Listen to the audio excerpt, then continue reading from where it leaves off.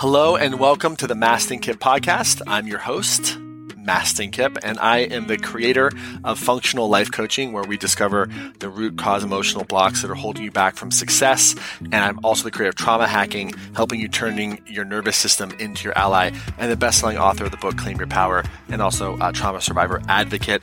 And this podcast is from my heart to yours. I'm going to share with you all kinds of different things, different coaching experiences that I've had with people, different parts of my life, maybe an excerpt from a seminar, different interviews with friends and thought leaders, all about how to get unstuck, how to hack your nervous system, how to turn your nervous system into your ally and really get the edge so that you can really live your dreams, live your purpose, and most importantly, pay it forward. So I hope you enjoyed today's episode. One favor I have for you is this. If you love this podcast, remember to subscribe to it. And if you feel called, please feel free to leave a review, because reviews really matter, helps us spread the word, and helps other people really discover this podcast. So if this was valuable to you, please feel free to leave a review and subscribe to the podcast. And if there's anything in this episode or any episode that really strikes you as an aha moment, shoot us an email to hello@mastinkipp.com. Tell us which episode it was and about what time the breakthrough was in the episode, so that we can really know, because I'd love to hear from you what your aha moments are. I love hearing that, and my team loves hearing that too. So without any further ado, please enjoy this episode of the Mastin Kipp podcast.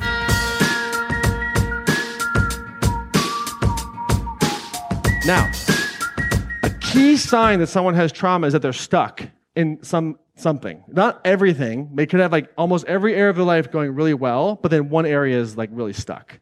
Okay? And the thing you have to understand is stuck is dead. Stuck is dead. I say that not because I think you're suicidal and not because I think your life is over, but emotionally it's dead. And when you look at that word, oh my God, I'm dead, I don't want you to think I'm stuck in this area. I want you to think I'm dead in this area of my life. What does it feel like to say that versus stuck? Is there more emotional charge? I want that. I want more emotional charge. I don't want you dissociating anymore. Oh, I'm fine. You dissociate, little you. Oh, shit, my romantic life is dead. My finances are dead. My business is dead. Okay, so trauma creates an inflexible nervous system. Okay, so mental health, if you look at mental health diagnoses, for example, okay, people get stuck in a certain state. Right? They get stuck in depression. They get stuck in anxiety. They get stuck in bipolar. Well, actually, they get stuck in bipolar, but bipolar's stuck between two things, kind of. All right? But there's a lack of flexibility. Now, anyone do yoga in the room? What happens if your body's inflexible? Are you going to be doing full body lotus? What do you think? Hell no. I can't even get my foot on my knee sometimes, right? So if there's a lack of flexibility and you're more rigid, you're more susceptible to being hurt, damaged, traumatized, and not able to move. Dead, stuck, immobilized. And what happens is when we grow up, or when we're younger, and we do experience pain and trauma, we aren't able to escape. We aren't able to change things. So it feels like we are stuck forever. And the problem isn't that people go dissociative, or they go depressed or anxious or hypervigilant. The problem is they think they have to stay there forever, and they don't know how to get out. Who follows? You can get out faster than you realize. Faster than you realize, okay? So the opportunity here is we get to create a more flexible nervous system, and what we have to understand is when you're flexible, you're able to change quicker. You're able to adapt. That's how we're wired, but we get stuck in it. We also get pathologized. You are this. People talk about their diagnosis like an identity. Hi, my name is Mastin. I'm a Capricorn, 6'5" white male, ADHD, dyslexic. Hi. That's who I am. And they walk around like, oh no, I'm PTSD, you don't understand. I think we all are a little PTSD and ADD for sure. And I think we should take the D out and put an R in. So disorder, response. Post-traumatic stress response. Dissociative identity response. Schizoaffect response. General anxiety response. Not disorder. You're not fucking disordered. You went through some shit, man. Think about that. Maybe psychosis is an appropriate response to a fucking psychotic environment. What do you think? Yeah, maybe narcissism is an appropriate response to complete emotional neglect over time. All the codependents are like, oh, can I change him? I can change him. Oh my God. Don't go there, please, okay? No, don't do that. Focus on you, you little codependent you, okay? But we want to create more flexibility, okay? Trauma blocks our natural wisdom in our bodies, intuition. Later, we'll talk about this thing called neuroception, which is sort of the same thing as intuition, right? But it really, I can't tell if it's intuition, fear, not too sure. Okay? Trauma causes us to shut down or be hypervigilant. So we understand shutdown. What's hypervigilant? Everything's always a fucking problem and scary and stressful and dangerous. Right? Did they really wash all my kale? Like, are all the microbes off of it? But for me, I'm like, it's kale! You know, like, I get hypervigilant around that stuff. Right? Hypervigilance is your body's inability to accurately perceive threat. In real time. It may have been threatening in the past. Shutting down, we'll talk about that later this afternoon too, but it's also an automatic survival response, okay? Trauma also blocks connection and co-regulation. When you're hypervigilant or dysregulated in some way, do you want to hang out with other people? Only if they don't leave you, maybe. Or if you're dissociated and pushed away, no, get away. Who follows? Right? So the more trauma symptoms we have, the more it's harder to be around us, and the more we don't want to be around people, and things get worse, not better, okay? Also, trauma narrows our ability to see new possibility. When we have a trauma response, everything gets like just this. I can either suffer in my depression or kill myself. Those are my only options. I can either be really worried or I can have to shut down. I can either, I either bend to what the other person wants in the relationship or I leave. We get very binary. There's always more options, but we can't see it. Also, if you look at it, trauma also makes it almost impossible to create new realities because you're stuck in the past. Someone lives 90 years with trauma. No, they live 90 one-year increments of the same shit over and over and again for 90 years. They lived 1 year 90 times because they were stuck in trauma. Who follows? And this shit gets passed down, okay? Okay, so perfect, thank you. So I don't follow that one. Okay, so if I'm traumatized and I am shutting down or hypervigilant and stuck in a certain nervous system state, and I can't see new possibility, is that you? You said that? Yeah. If you can't see new possibility, you can't create new reality, and all you know is, I'm depressed, I'm anxious, I'm stuck, you'll live that same emotional experience every year until you know how to change it. Because what happens is when we experience trauma, that part of our psyche stops developing. So even though our body gets older, the emotional set of what we went through stays exactly the same age. So wherever you're dysregulated or stuck, you probably got a 2-year-old running that shit. It's true. So you live the same year emotionally over and over and over again until you break free. Does that make sense? Okay. Stay curious. We'll be here all weekend. Okay, and thank you for asking. All right, so trauma also makes it almost impossible to take in and learn new information. Let's traumatize our kids, tell them to go to school and learn some shit. No. It's not how it works. If you grew up in a traumatic environment, very difficult to take in new information. Or if you're starting a business and all your stuff's coming up, very difficult to take in new information, right? Anyone ever been in an argument with a significant other? Who? Anybody? Okay. You ever try to explain some shit to them when they're all activated? Well, what you don't understand is, let me explain it to you. And they look at you like, the fuck you just say? I didn't see, what? And then they argue and you say some shit, and then later you're like, well, I told you that. And they're like, no, you didn't.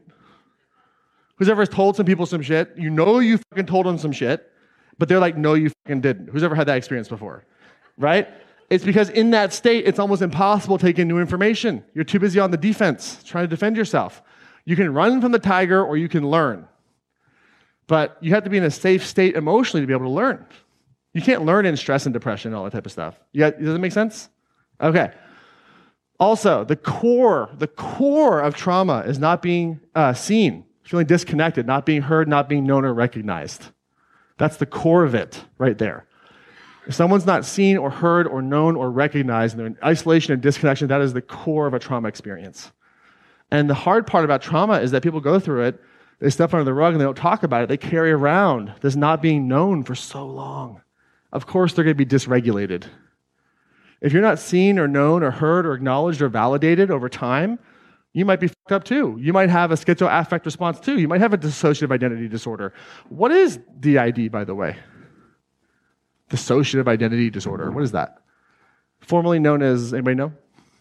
Multiple personalities. First of all, the idea that we all have one unifying personality is horseshit. I'll talk about that later. We all have many parts. Who here has multiple personalities? All of you. Man, you're like, you got in here feeling good. Now you're like, man, I am so much more fucked up than I thought, Mastin. Jesus Christ. But why would someone have a dissociative identity disorder? What would make sense about that? Yeah. Protection.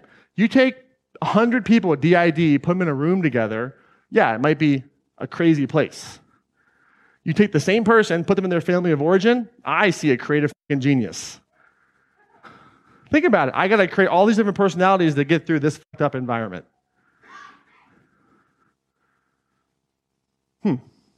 Yes. Is that what actors do really well? Maybe. For sure.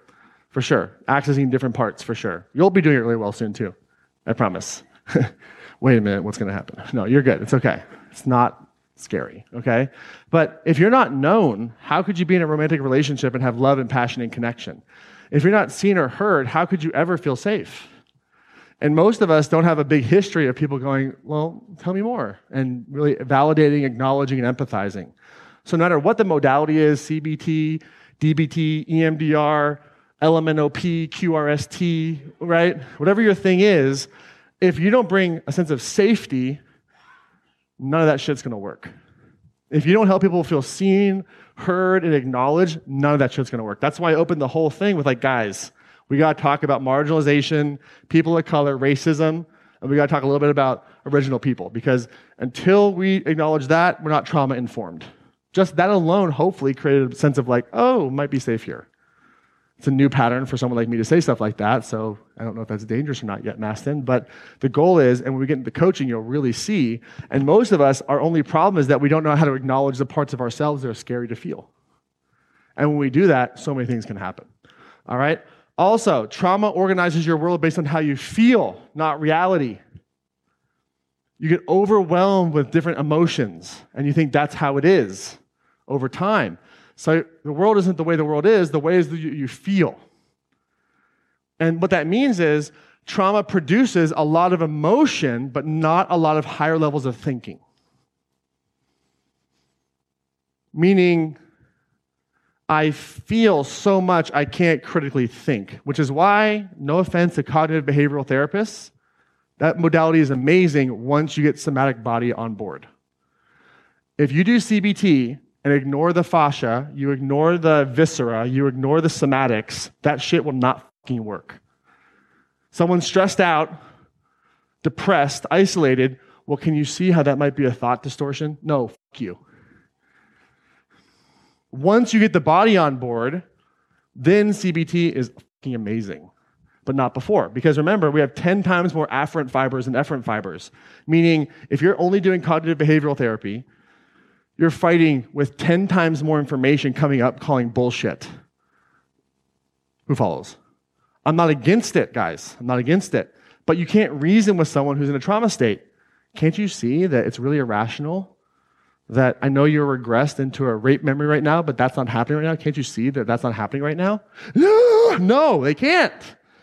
So the practitioner must be more attuned than they have been before and stop running a fucking cognitive process when what someone needs is, hi.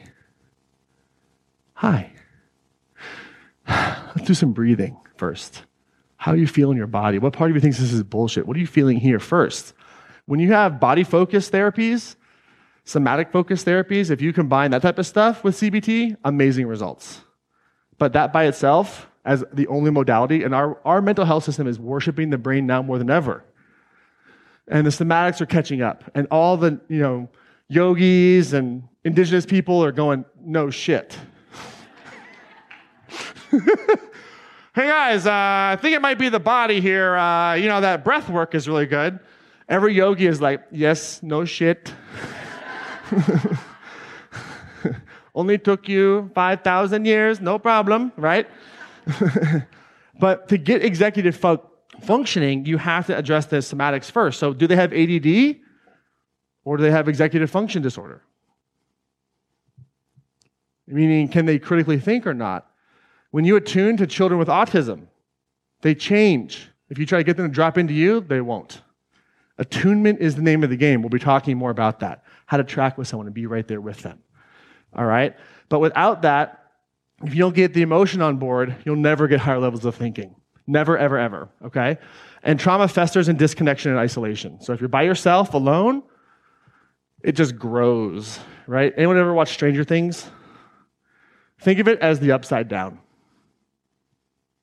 Think of it as the upside down. Anyone ever watch Harry Potter? Yeah? Think of it as Voldemort. The more you don't say the name, the bigger it gets. Anyone watch Star Wars? Say yes. Say fucking yes. It's Vader. It's the dark side, okay? So trauma grows in isolation and disconnection. A Course in Miracles says the ego believes in my isolation, my salvation lies. That's the voice of trauma speaking, right? And it can be so scary to connect with people sometimes. Why? Because it hurt in the past. Any response you have, guys, makes sense based on your history. And if you're stuck in an emotion or trauma response, it really makes sense. What we have to figure out is what happened for that to make sense, not you have this pathology that needs to be medicated only. I'm still on prescription medication for my ADHD and lack of dopaminergic production in my brain, meaning my brain doesn't produce dopamine as well as it should because of my traumatic brain injuries. But prescription medication should be relabeled prescription supplementation. Because we look at these pills like they're our fucking savior. Guess what? If you're going to try to get ripped at the gym, I don't care how much whey protein you consume. If you don't lift weights, you're not getting stronger. Who follows? Right? Does protein intake maybe help build muscle? Sure. But you got to do the reps just like that. And we have to do the emotional reps in our nervous system. Okay? So people will say something like this before the trauma work. The world I've been inhabiting is a small part of reality. I've been in this really small place. The area that I'm stuck, it's so small. What's possible is so small. And it makes sense based on your history. It would seem small too, especially if it's never been modeled. Maybe you don't have a limiting belief. Maybe that's a valid belief based on your history. Think about that. Think about that. Maybe it's not limiting. Maybe that's your experience. What do you think?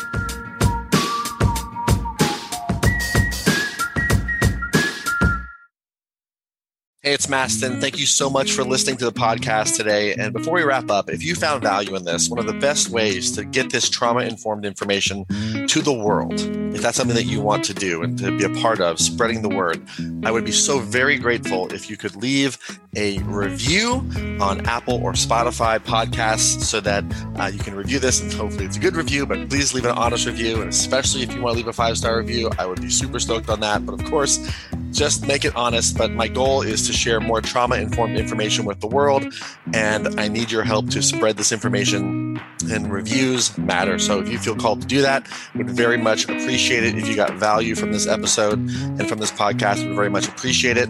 And thank you so much for hearing me out. And if you feel called, please leave a review on Apple or Spotify, and we'll see you in the next episode.